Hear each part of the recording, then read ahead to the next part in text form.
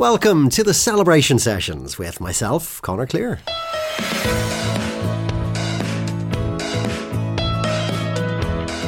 The Celebration Sessions is a podcast unpacking life, loss and love.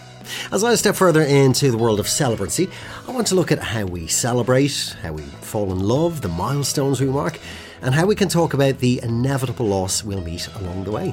This is my exploration into the beauty of it all. It's a reminder of the positivity that can come from making the most of the important times. Above all, a reminder of how important it is now more than ever to celebrate. This is the Celebration Sessions podcast.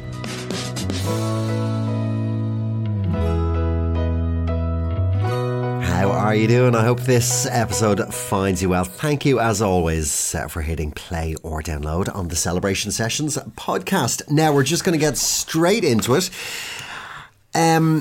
There's so much discussion, I think, in the news and in opinion columns and pieces about the funeral landscape right now and how things may and perhaps should look as things reopen and as restrictions start to lift. It's a discussion I want to have, and just to try and get my head around what the future of grief in Ireland is going to be like. So that's really what this episode is going to be. We're looking at post-COVID grief.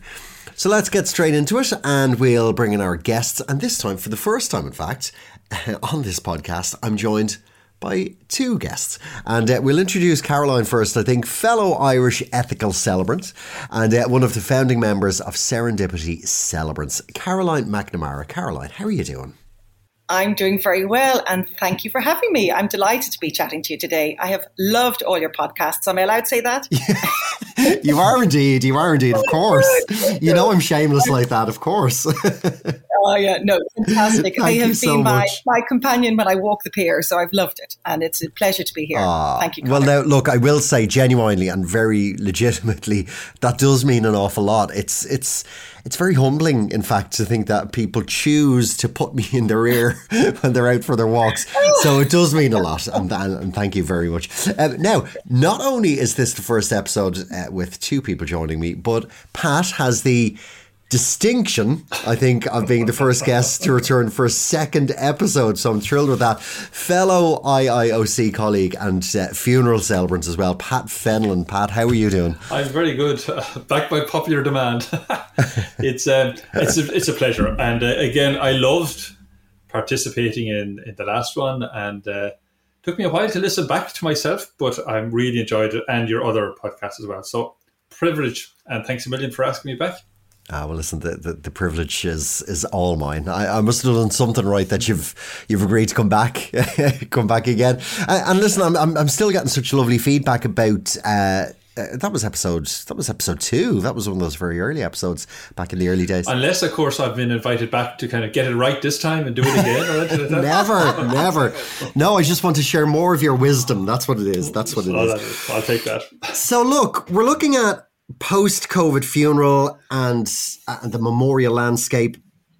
And this is something, as I said, that's on so many people's minds. Certainly, sadly, I think people who have lost loved ones over the last year. And we will get to funerals and memorials shortly. But first, I think I just want to almost assess the damage, really. I might come to you, Pat, first. What do you think is the emotional and psychological fallout, really, for grief and bereavement through COVID? I think first, Conor, I keep smiling when we talk about kind of post-COVID funerals and post-COVID, because as if we can click a switch and this is all going to revert back to or be different, like the war is over and we'll all be out in the streets. And I think a lot of people are waiting still for this post-era, and I think that maybe we're missing life currently. But we'll come to that in a few minutes, I suppose. But in relation to kind of psychological, I fear that there will be a lot of damage, because by nature, we have evolved into very emotive and expressive people. And I think it's a huge part of our identity and our existence to be able to express ourselves, to be able to laugh or cry or greet or support or be there And very often I would send messages to good friends and say, look, I'm in your corner, or I'll be there for you. And we often say that, like, I'll be there. And especially at a funeral, people are there, and it's their presence. They mightn't say anything, but it's their presence. And I think the damage that COVID is doing is that we are not allowing people to be there. We're not allowing families to be together with extended family members and with friends and with a bigger community. And I think that's going to damage people. I think that leaves people with unfinished business. And I think there's going to be a sense in people's minds, did I do enough? Did I give them a good send-off? Did I support families? Did I support each other? I think what's good about this podcast, I think we're going to talk about, we've talked about people who have died and passed away. And in a sense, my hope and belief is they're at peace. But it's the people left behind who are grieving that the prolonged journey continues. I mean, a funeral and celebration or ceremony is over, but grief is a longer process. And I think people are going to miss the loved one every day, but now they're in lockdown and now they're not able to either meet at the time or even since. And I think that is going to be tough on people. I think that's going to affect people. Absolutely. Absolutely. Yeah. And there's not going to be like a light switch day when things just all of a sudden return to the way things were. Like, even as restrictions lift, things will still alter and change. It will. And I've heard a lot of people saying, oh, well, you know, when COVID is over, we'll all get together. But when COVID is over, and I hope people do get together, but they're getting together at a different time, in a different place, with different emotions and different feelings. And I think that might be an anticlimax for some. I think it's good that we plan it, but I do worry that it won't be the same. Yeah. And we discussed, and in fact, Caroline, I'll bring you in here because myself and Pat discussed this previously, this idea that in those initial days of grief, when you lose somebody, that's when the importance and value of Irish funeral tradition comes into play, that sense of community. And like you say, Pat, everyone is there. You know, oh yeah, I'm there for you. You know, they are physically there for you. And it's after that then, when you've gone through your funeral and everyone else goes back to normal and back to their lives. And this idea then that we're now going to organise memorials and come back and revisit this. And yeah, to be fair, that's relevant to you and meaningful to you as somebody who is grieving. But is there a possibility that it may not be the closure that you think it will be for you? Well, I suppose when we were thinking about the effect of grieving during COVID, I was walking the pier, pulled out the earphones. I was listening to you, Conor, but I fell into step with a neighbour who lost her husband during the year. And I asked her, you know, what has it been like trying to grieve this year of all years? Was it easier or was it harder, do you think? What sort of an effect has it had? And she said, oh, it's been much harder because I'm a people person. I like to talk to people and I haven't had that opportunity. And I suppose we all know that the expression is the antidote to depression. And she hasn't had a chance for that expression during the year. And I remember when I was, you know, working on how to help people with grief or serve with best people who are grieving, the idea of grief being this, you know, ball, tennis ball, say, and our grief is the size of the tennis ball and our life is the size of the tennis ball. But gradually our life gets bigger than the tennis ball. Our grief doesn't diminish. Our life just grows around it. And maybe at some point it's the size of a football around the tennis ball. But I think COVID has meant that our lives have stayed that small size and people haven't had a chance to fill up their lives with other things to deal and have the grief take its sort of, how would you say, place in their lives it's not their whole lives, but grief, I think, COVID has made grief be everything that's happening in your life. And I think that's going to have a long-term effect. You know, it's the deferred grief that's happening at the moment. So that is such a powerful analogy. And obviously, I think we've seen so much change in how we go about this and how we go through this journey of grief.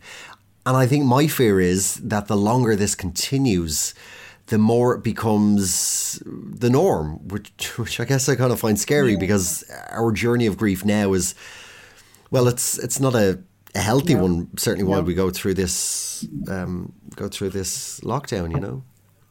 I mean, imagine you're a family and you've had to choose between family members who can attend the funeral. I've witnessed that. Yeah, it's a dreadful choice. Yeah, you know, and the size of Irish families. I mean, that just must be devastating. You know, who do you choose? Who do you leave out? And then I know in one particular, I mean, I think we probably all have people and friends and family who've lost people during the year. It's trying to decide who would it have less of a bad effect on to be left outside, you know? So all the things that people have been juggling to try and manage. And it is a shame. And obviously I don't want to get into the specifics of regulations and the reason why the government would put in place certain restrictions. Mm-hmm. But you do look at certain venues and certain churches that are absolutely massive that could easily safely hold, you know, at least a large, you know, 20, 25, 30, 50 people, you know? Yeah, I think the same. I mean, I think it must be even more difficult when you're in such a huge basilica of a room.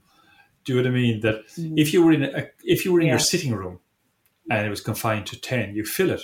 But if you're in a church and there's the echo around the place. And in fact, I was involved at a funeral and he had died because of COVID.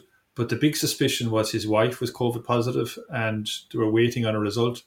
So she sat in the car outside listening to it being streamed while her children were inside. And I thought, my God, that must be really difficult. That, you know, she never got out of the car for fear that she would have it and infect other family members, you know. It's all of those regulations. I can totally understand them because it's about people's lives and about people's health. Yeah. But it doesn't make it easier. I mean, the rationale behind it and the reasoning behind it doesn't make it easier. And again, just to give another example, where I live, we had a funeral. And again, we said, you know, he was a neighbour from up the road. So we said we'd stand out at the gate because we can't call up to the family. We can't call into the house. We should have been making sandwiches and bringing them up. And the funeral was leaving the house at 10. And we stood outside. And about 10:15, a car pulled up. I hope you're not waiting on the funeral. They're gone the other way. They're gone into town the other direction. I said, So, and we told the next neighbour, and there was a whole line of people, but the hearse had gone a different direction. And everybody said, we can't even, let's jump into the cars and go to the church, or let's go up to the house. You know, it was gone. The moment was gone, and we haven't seen that family since because, you know, because we couldn't. And do you know what, to loop back around, I think that's the emotional and psychological scar that I think we'll be left with as a society. Yeah. And again, just to come back to this idea of change and the way we are doing this obviously is changing to fit in with the restrictions. So there's new ways of offering condolences now, whether it's online, whether it's sending a message over RIP.ie, communities lining the streets. How do we think things are going to change? Which of these new ways of offering condolences do we think are going to stay in place and assimilate into this, in inverted commas, a new normality? Well, I heard a lovely story this morning, actually, and because I do think that the Irish people have been very innovative in coming up with new ideas and how to extend their condolences and to show people that they care, because we have a huge desire and need to do that.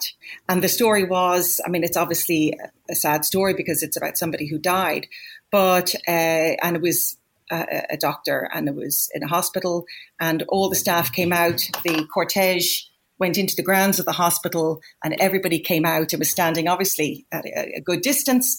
But in the car behind the cortege, somebody had a dash cam and they filmed all the colleagues standing out. And they edited that and they put lovely music to it and they sent it to his widow. And she was, you know, delighted with it. I mean, obviously she's bereft, but it was a show of support. And I think everybody's looking for all sorts of ways that they can do that. And I thought that was a lovely thing, you know. Yeah, that is very good. Yeah, that's really is nice. And I think there's going to be, there's going to have to be an effort made. I mean, people often would have made the effort to go to the funeral and to turn up and go off again. But now I think there's a bigger effort needed. But I think it's happening. I mean, for example, I have noticed an increase in the amount of post that we have received. I know a family member was unwell lately and they got 2 packages from nieces. And I mean, the niece was, I've never been in a post office or sent a package. So, but I felt my aunt was now ill. So she made the effort to actually put a few bits and pieces and a book and things like that into a box and post it. And I think that took effort and it meant a huge amount. Yeah. And this time last year, that same niece would never have thought about, I mean, they might have sent a text or might have sent a WhatsApp, but they wouldn't have gone to the post office, bought a card, bought some goodies, put it in, and it meant an awful lot. Yeah. And just as that person with the dash cam made an effort to edit and send it, I think, and I would hope that what's happening will make us far more conscious of the need to do something. So it helps us to express, but the bigger focus is on the person receiving it. It means so much. Like as you said, that man's wife, it meant so much to her that somebody went to this effort. And I think if we can say, okay, do you know what, as a nation, as a community, as a person, we need to make an effort. I think that will last if we do it now. And I think some of it is modern technology, you know, we kind of just WhatsApp and stuff, but I think we maybe have to go back to the slower pace, snail pace of, you know, taking our time and giving effort takes time. And maybe this will teach us that, you know what, we can make time and we need to make time, you know.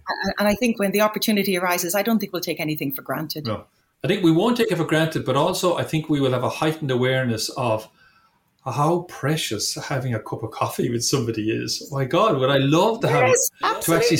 And I used to laugh and joke at kind of people who would sit over, like the Italians sit over a cup of coffee for hours.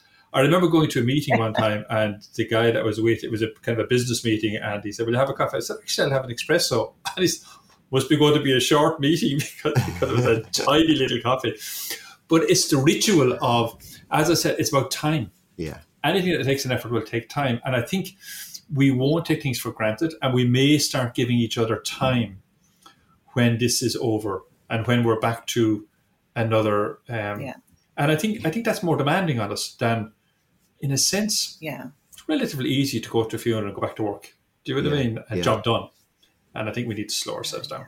And I think that would be one takeaway that I'd like this episode to have, actually, that idea of making effort, because if there are all these restrictions in place, I've noticed now, sadly, the few funerals that I've had to attend virtually, you might line the streets of the area, or you might, you know, wait for the hearse to go past, and then you come home and you cast it onto the television and you sit down and you have a cup of tea. And you'll make it known to your friends that, look, I was there and I was present. It's not the same type of presence.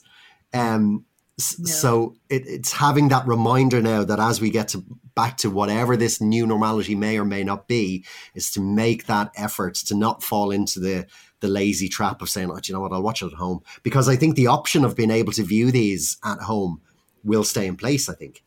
Yeah. It's very like, if you look, Conor, at your work, and if you're performing on a stage, in a way, you can have all the rehearsals and it can go great, and you can have a dress rehearsal, but it's not the same as having the live audience. When the live audience are there, that's what makes the show a show. That feedback and that presence and that appreciation and that applause and that time that they took 2 hours to sit during this performance, that's what makes it. Yeah. Yeah. And it's the same with the funeral. Okay, there's the ceremony, which is the ceremony, but it's the presence of people, and it's the effort of people, and it's the time of people that makes the difference to the family and to the person.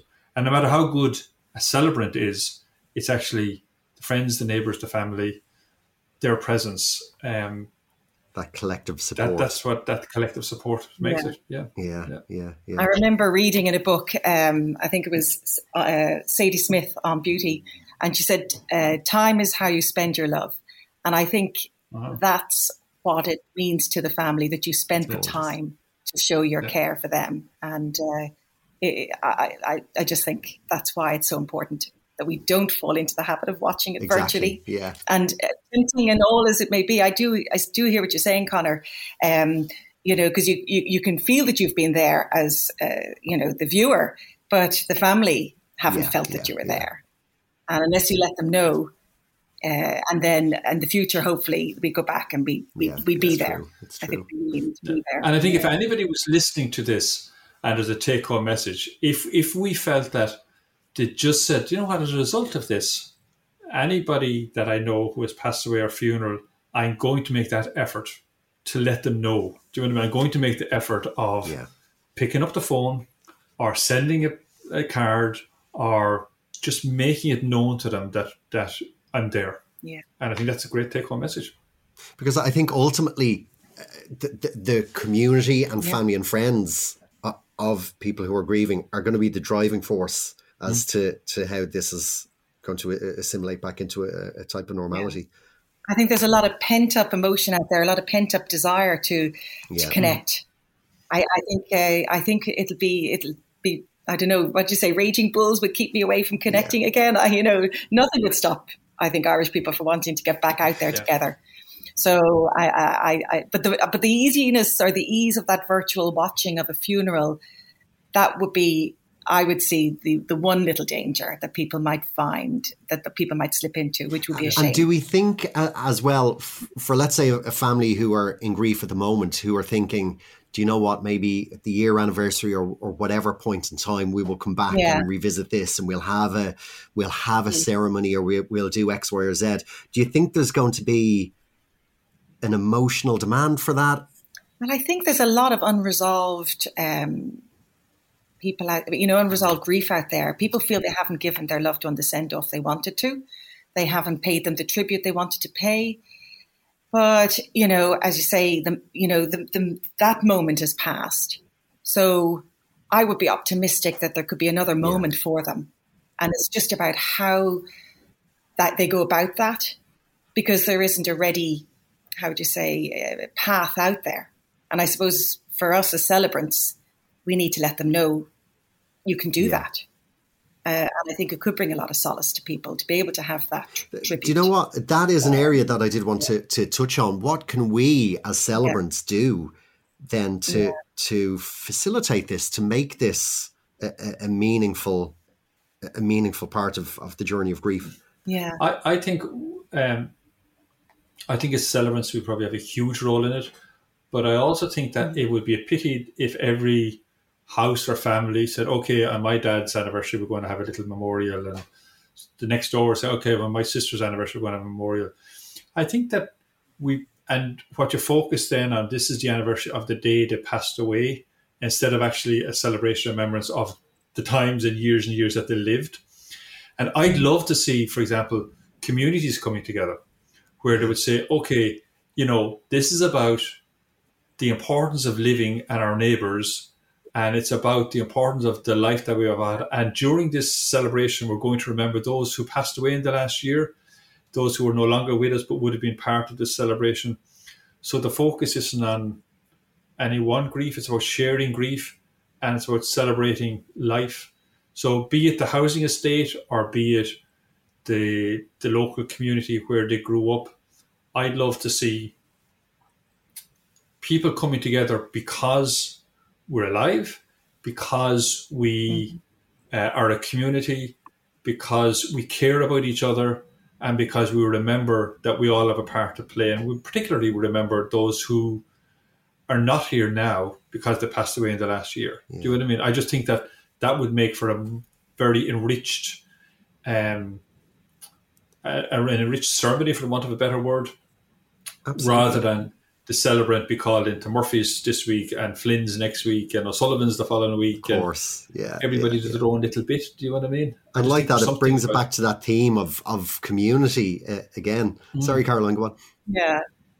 Well, I was just going to say, the only thing is, I have to say, if it's my loved one, I think I'd be happy to have something devoted to them. I think there's room for both, perhaps, a collective response to the loss over the last year, and the loss of community and the ability to be part of the community and support people and acknowledge their grief. But I still feel there's also room for families to put something together themselves. Well, absolutely. Yeah, I wouldn't say it's one or the other. I just think as a kind of, as people to express, I think there'll always be the family that say, look, this is our, it's private is probably the wrong word, but intimate to us, rather than it's just a name that was called out kind of on a list. Yes. So there is room for both, and I think they're two very different ceremonies. You see, I think we've all had that experience where you've done the traditional anniversary mass, and you come out and it's like, oh, his name was only mentioned once. So it feels a little hot. So can I tell you, that was our experience for my father's first anniversary. And so we left, and there was extended family there, and people had come, and it didn't feel in any way special, or and we left and kind of go, here. So I say we, because my mother listens to this, it was all her, so I have to give her that credit. But Mum decided that we would have a mass in the house. So that has now become the annual tradition where, and Dad's anniversary is the 8th of December. So it's on the lead up to Christmas. We have a mass in the house, and a priest from the SVP who remembers Dad. He comes and he says the mass. Family and friends come, and Mum puts food on, and there's food and drink, and it is a lovely. Now, I have to say, it is a gorgeous occasion that we all look forward to doing, because we connect with family and friends who we actually may not have seen over the previous 365 days since the last time we did the mass. So there is that very special and lovely intimate feel to how we mark that occasion. And the other side of that is, it's not this thing that we dread doing, or oh God, it's Dad's anniversary, how are we going to get through this? It's actually something that we anticipate and look forward to. Yeah. But it's the people that come together that make it, be it those family or friends, or it's all of that connections. And I suppose, hopefully, with vaccinations and with the way it will go, that we will be able to have intimate space with people and family again. I suppose one of the things that I fear a little bit is how highly alert we've become. You'd almost be driving through it as, oh my God, you see those two, like they hugged one another. Like how bad are they? Do you know what I mean? Or they shook hands with one another, or they stood very close. And it almost becomes, something to be, that's wrong. You've done something wrong. And I think we need to find, how do we express that in the current situation, rather than waiting until all this is over. But as soon as we can, hug one another, shake one another, be tactile, be in the same room, and not 2 meters apart, the better, because I think we need that. If we don't have that, we're going to be in trouble.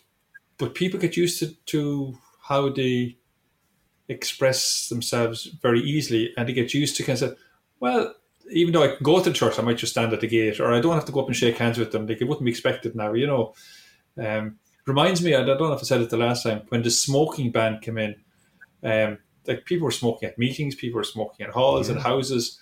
Then the ban came in, and like in a very short time, said, oh my God, imagine you into their house and they were smoking. It's true. I remember going to Greece, and like you could smoke in restaurants, and we were all, one of the in the group was a smoker, and I said, I feel I'm doing something wrong because I can smoke here, but he couldn't let himself, because he had, in his psyche now, it was, this is not the accepted behavior, and we can't let hugging is not the accepted behavior, or shaking hands is not we have to get back to say it's on hold. Do you know what I mean? Yeah. That we need to get back to saying, That is we're a here with you. genuine fear that I have. That my fear is that just like you said, the fear that it becomes a bad thing and you can't do it. But it's just such an amazing thing to be able to just embrace your friend and give them a hug, and we can't do it right now.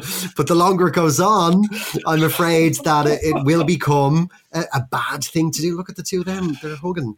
We'll all feel like we're on our first date and we don't know what to do next. So hugging is on hold, Pat. Yes. Hugging is on hold. It's on hold. That's the second takeaway from this episode. Hugging is on hold, but it will be back. It will be back. We were talking about getting, the question of what people could do or might do, and I do feel that we're naturally, when it comes up to the first anniversary, and we're coming into a year of first anniversaries, and we've passed, we're a week into it now. There is an urge, and when you have lost somebody close to you, there is an urge to do something on the first anniversary because you're in a different place. The question is, are people going to be in a different place a year on with the year they've had and the inability to grieve properly?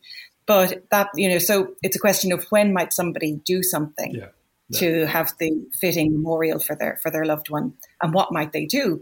And I think the message I'd like to put out there is that anything goes. It is whatever would suit you, and that's our job is to do personalized ceremonies to fill the needs of individuals. And so, for instance, in my family, we sadly lost my eldest son, and on his first anniversary, we knew we wanted to do something. We knew the name would be mentioned once at the mass that the family, everybody wanted to go to.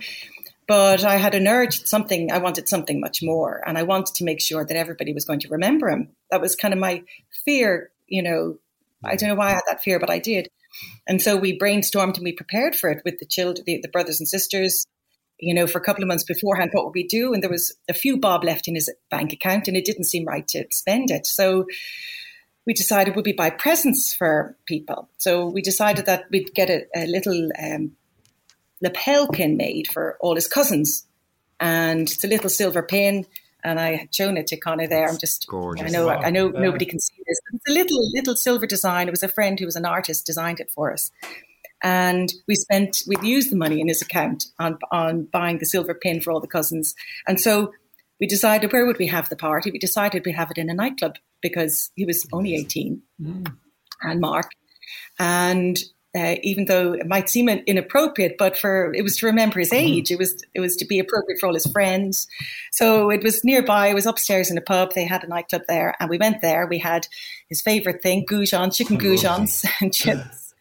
And we had a slideshow of pictures of him on a screen, on a roll that we'd put together.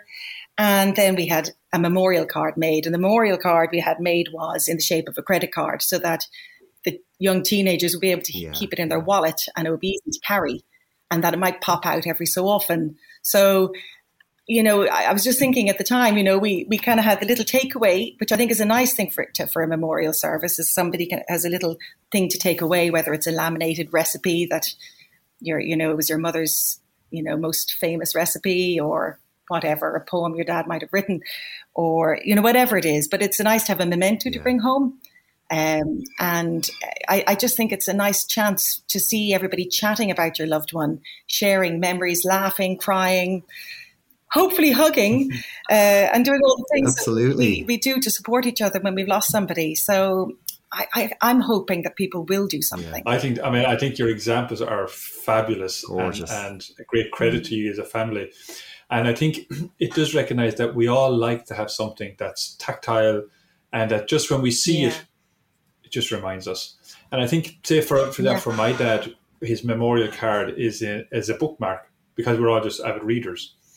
And we taught people, and they do, my family still use it. You can see that you go into the house and there's a book on the table, and it's actually a bookmark, but his photograph and a little piece about him is in it. And it's tattered and torn at this stage, but used.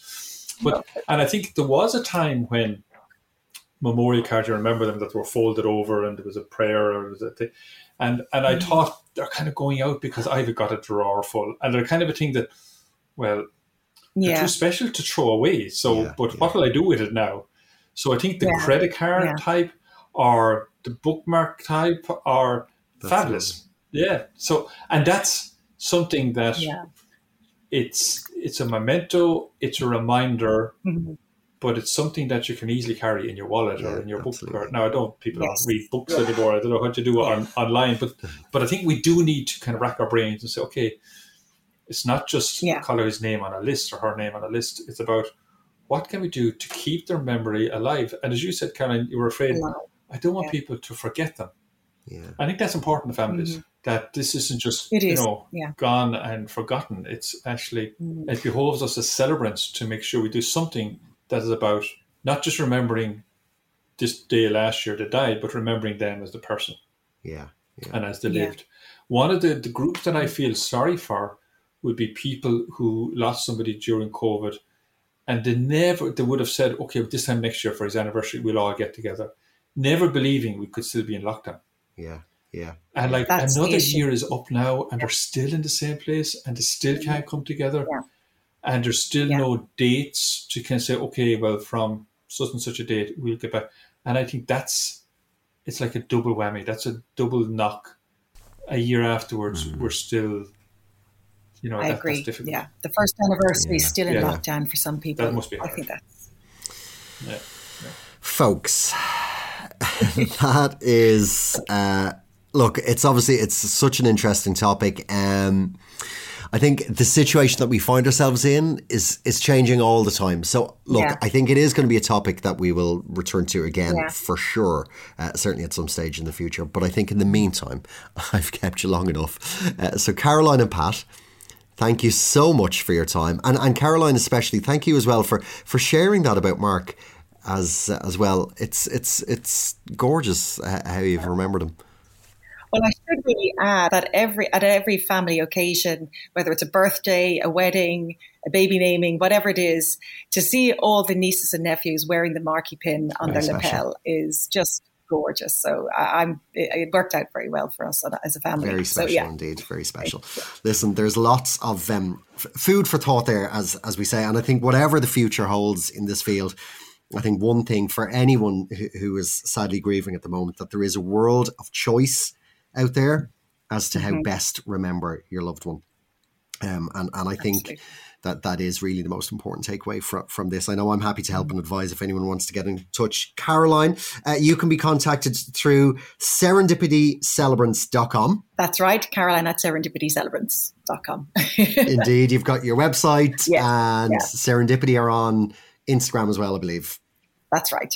Absolutely. Very good. Pat, we were talking about this. You're not really much of a social media person. When I grow big, I go to kind of start my social media. I'm not. I probably should be. But again, I can be contacted, I suppose, people. But what I would say is, I think if people are listening to this, you need to know that there are celebrants. Sometimes we use celebrants. Oh, that's kind of, we have, Conor, you took the example for your mother of a kind of an anniversary mass. But there are lots of lay celebrants. And I would say to people, when it comes up to a time when you want to remember your loved one, talk to a celebrant honestly, and they are there to facilitate what you need and what you want rather than be prescriptive. So I would say any of the celebrants that come through the courses, search them out and talk to a celebrant honestly, and we're there to help. That is a really appropriate edit point almost to wrap this up on. Look, as I said, I'll say it again, this is probably a discussion that we can have again as things change and continue to change in the future. So I would love to hear from listeners. You can get in touch over the Celebration Sessions Instagram page. Do let me know your thoughts, and I'm looking forward to hearing from you. Caroline and Pat, thank you so much. Oh, thank you. It's been a pleasure. Thank you, Conor. It's been lovely to talk to you, and lovely to see you again, Pat. Absolute pleasure to be back. Oh, the pleasure was mine. The pleasure was mine. And to you, the listener, thank you for joining me. Till the next time, stay safe and take care. This has been the Celebration Sessions.